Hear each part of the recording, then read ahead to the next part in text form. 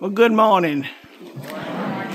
The August 12th, 2021 meeting of the Alabama State Board of Education will now come to order. Alabama Governor Kay Ivey looked out over an auditorium flanked by the state superintendent, Eric Mackey, and the 8 members of Alabama's Board of Education. She opened the meeting up to public comment. Good morning to everyone. Governor Ivey, Dr. Mackey, and all the members of the board. Thank you for allowing us to speak. I am speaking on the same resolution that everyone else has. The resolution on the table was the preservation of intellectual freedom and non-discrimination in Alabama's public schools. My concern is that there is a disconnect between the title of the resolution and the content of the resolution. The resolution stipulated that the school board would not support the use of any education resources that could be used to, quote, indoctrinate students in social or political ideologies that promote one race or sex above another, unquote. teachers in every school system across the country and across this state must have the right to teach history as it happened. Speakers stepped up to denounce the resolution as misleading in general, and more specifically as an attack on the ability to teach Black history. Your resolution states that slavery and racism are betrayals of the founding principles of the United States. This statement in itself is false. But others praised the measure as a way to take a stand against what they called critical race theory. That's a graduate-level academic concept that Superintendent Eric Mackey has repeatedly stated is not being taught in Alabama's K-12 public schools. But the pushback, well, that went on. I am here to say that it is being taught in today's schools. Whites are villains. Blacks and browns are victims. Whites are guilty. Blacks, no matter what, you're racist. That's what's being taught. The Alabama resolution passed with a 7-2 vote. 2 months later, at another contentious meeting, the Board of Education adopted an amended Alabama administrative code that would give parents, quote, access to instructors and the opportunity to review the programs and materials to be utilized, unquote. Vote carries. Yes, ma'am. Vote carries. You're out of order. You're out of order. Please be seated. Intense battles like this have been taking place in states and localities across the country as critics mount an assault on what they call critical race theory or wokeness in education. But whatever they call it, at its heart, it is a debate about our shared history and what the nation's children should be taught about it. And nowhere is that question more fraught than when it comes to questions about race. According to the education outlet Chalkbeat, at least 36 states have adopted or introduced laws or policies that restrict teaching about race and racism. I'm hoping that we've gotten to the point now where people will see it as the kind of desperate act at blocking access to information that it is. Consider this. This country is in a fight over history and how it should be taught. In Montgomery, Alabama, civil rights attorney Bryan Stevenson has joined the fight with a memorial and a museum that make a powerful argument that confronting America's history of racial terrorism factually, honestly, and completely is the path to healing that painful legacy.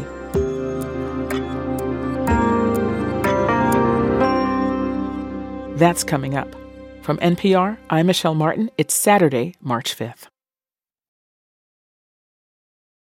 It's Consider This from NPR. Last week, we visited Montgomery, Alabama, considered the birthplace of the civil rights movement, and it was also the first capital of the Confederacy and a principal site of the slave trade in the state. Civil rights attorney and founder of the Equal Justice Initiative, Bryan Stevenson, wanted to make sure that part of history was remembered as well. The building that we are sitting in is on the site of a former warehouse where enslaved people were held before being sold. And that history had not been discussed anywhere. Some people would describe these as lost histories, but to Bryan Stevenson, they are buried truths. When I look at the history of truth-telling in this country, it usually comes from people who have to find their own way to get the truth out. Black newspapers, Black activism, Black funeral homes, and places where you could do things because there was that capacity to make your own decisions. Stevenson knows that there are people who are deeply invested in ignoring and even denying the very truths he wanted to tell through building the National Memorial for Peace and Justice, a memorial to commemorate more than 4,400 Black men, women, and children who were lynched in the United States between 1877 and the 1950s. When we got the pushback from the established historical organizations, I realized we were going to deal with forces that just didn't want this to happen. And not only did I realize we'd have to fund it ourselves, the other thing we did was we were very covert. We didn't tell anybody what we were doing. What did people think you were doing up there on that hill? I think building a gym? I mean, I don't know. It's a big footprint.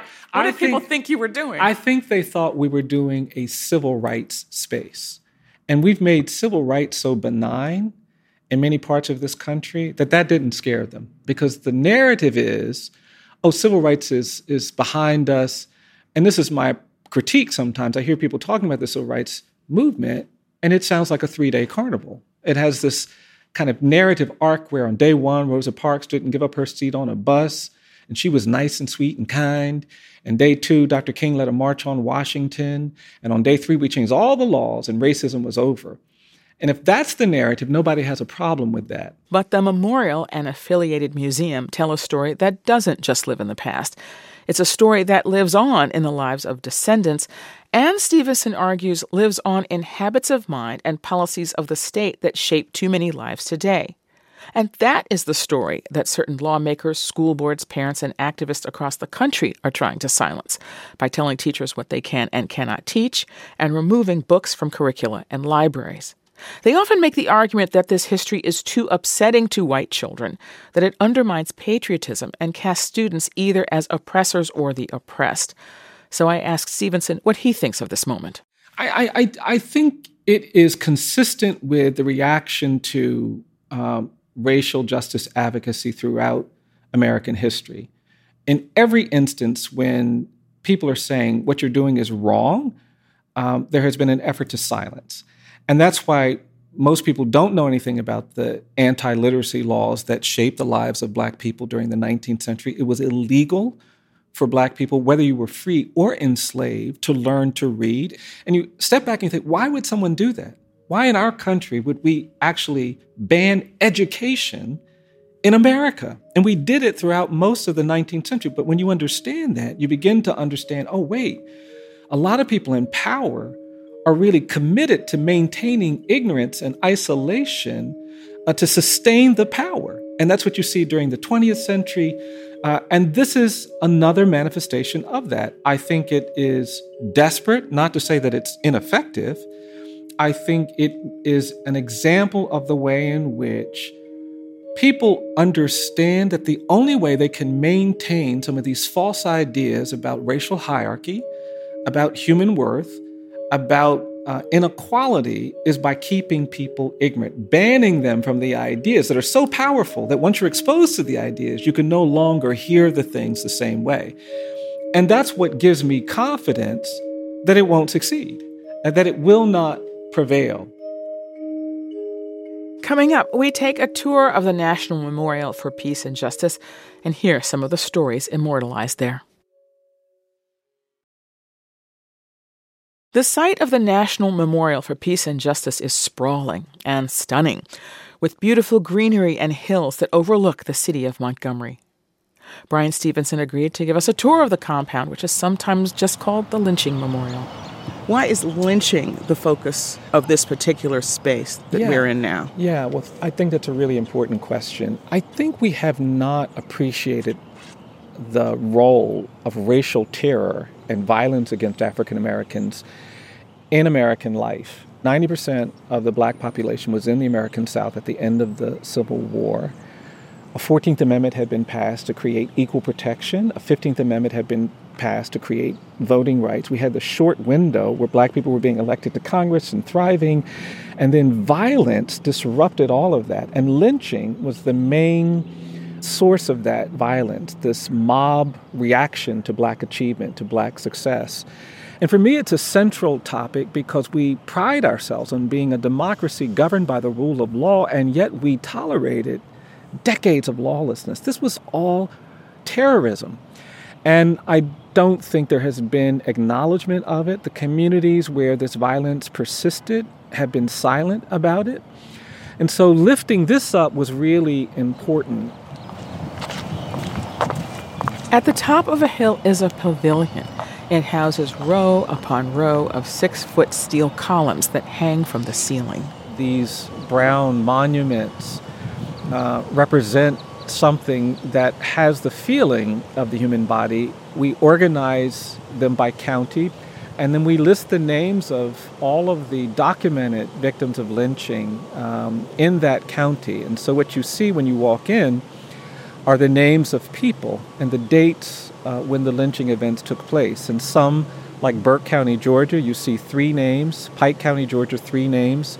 Wilcox County, Alabama, 4 names. And you become acculturated to the variation. You'll see monuments as we walk through where there are 20 names or 30 names. You know, when I first came here, and I just randomly stopped in front of the pillar that was where my grandfather was raised, and I almost like, I just randomly stopped there, and I looked up, and it was Danville, Virginia, and he was the child of a black woman and a white man. And as a teenager, this is the family history. He came home to see this man beating his mother, and obviously a teenage boy is not going to tolerate that. And the story goes that he said to this man, his father, "If you touch my mother again, I'll kill you." And the men of the community came to him that night and said, "You have to leave. They're going to kill you." And they gathered whatever resources they had to put him on a train that night to get him out of town. And that's how he ended up in Philadelphia, which is where he spent the rest of his life. And that's the pillar that I happen to stand under. I mean, so many people have that experience, just like you. They come here, they see a county, they think, oh my God, that's where my grandparents are from. And it does bring to mind the weight of this history.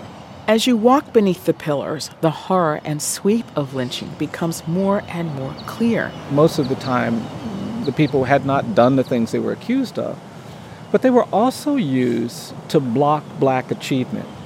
People who organized other black people to try to vote, people who just criticized racial inequality, people who tried to organize better labor conditions would often be the targets of this violence and lynching. And then, of course, if someone complained about the lynching violence, they would be targeted too. They'd be killed too. While in Montgomery, we met someone who has a personal connection to this terrifying history. I am Josephine Bowling McCall. I am the youngest daughter of Elmore Bowling, and this is my home. I'm seeing here pictures of this very distinguished couple, and I take it these are your parents. These are my parents, Bertha and Elmore Bowling. This picture was taken circa 1945. My father was actually killed in 1947. She told us that he was a successful businessman in Lowndes County, Alabama. And she suspects he was murdered because of that and the prominent role he played in the community. Do you remember, I know you were so little, do you remember when he was killed? I was at the store, as was my mother and my brother Dee, my brother Morris, and we were there. We heard the shots. And he was killed less than 150 yards from us at the fork in the road that turned to go to our home. That's horrifying. So one of the men who was riding with him came up and told us that he had been shot. So my mom said, "Get the gun." He said, "No use, he's dead." So my mom got the gun anyway, and we walked from the store down to the scene of the murder, and I actually saw my father lying in the ditch with his eyes open. That's horrible. That is horrible. And despite the pain, Mrs. Bowling McCall says having her father's story in the memorial feels vindicating. My biggest thing was that I wanted the world to know that my dad had been lynched just because of his prosperity. He had not done anything wrong. He was not accused of a crime. He had not committed a crime. And all he did was work to help his family. So when Mr. Stevenson came out with the National Memorial for Peace and Justice, I was thrilled because he was another means of my father's story getting to the public. And that story is being shared with hundreds of thousands of people. The memorial is a huge draw for tourism, one of the top attractions in the entire state, according to the city's mayor. Still, Brian Stevenson knows this history is not easy. In this corridor, we, in addition to elevating the monuments, we begin to tell some stories, because I don't think people know the sometimes arbitrary reasons that could result in someone being lynched. I mean, there are just things that'll break your heart. There was a black man who was lynched in Mississippi And the accusation was that he thought too much of himself. That was the stated justification for lynching him. And when the family claimed his body, they found the note that he carried in his shirt, in his jacket pocket, everywhere he went, which just simply read, every man a king. And he was a man who believed that every person should have the opportunity to be as respected and noble and decent as a king. We know that this is a kind of a tough experience for people, and so when you get down to this quarter, at the end of the third quarter, we wanted people to have a chance to just kind of process a little bit. So they have a place to sit down? They have a place to sit down. There is a water wall on the side, and the water wall is dedicated to the thousands of African Americans who were lynched, who we cannot document, whose names we'll never know. That was civil rights attorney Bryan Stevenson giving us a tour of the National Memorial for Peace and Justice. That's a project he founded along with the Legacy Museum and the Equal Justice Initiative. Through the Community Remembrance Project, Bryan Stevenson works with communities across the country to commemorate victims of lynching through educational programs and historical markers.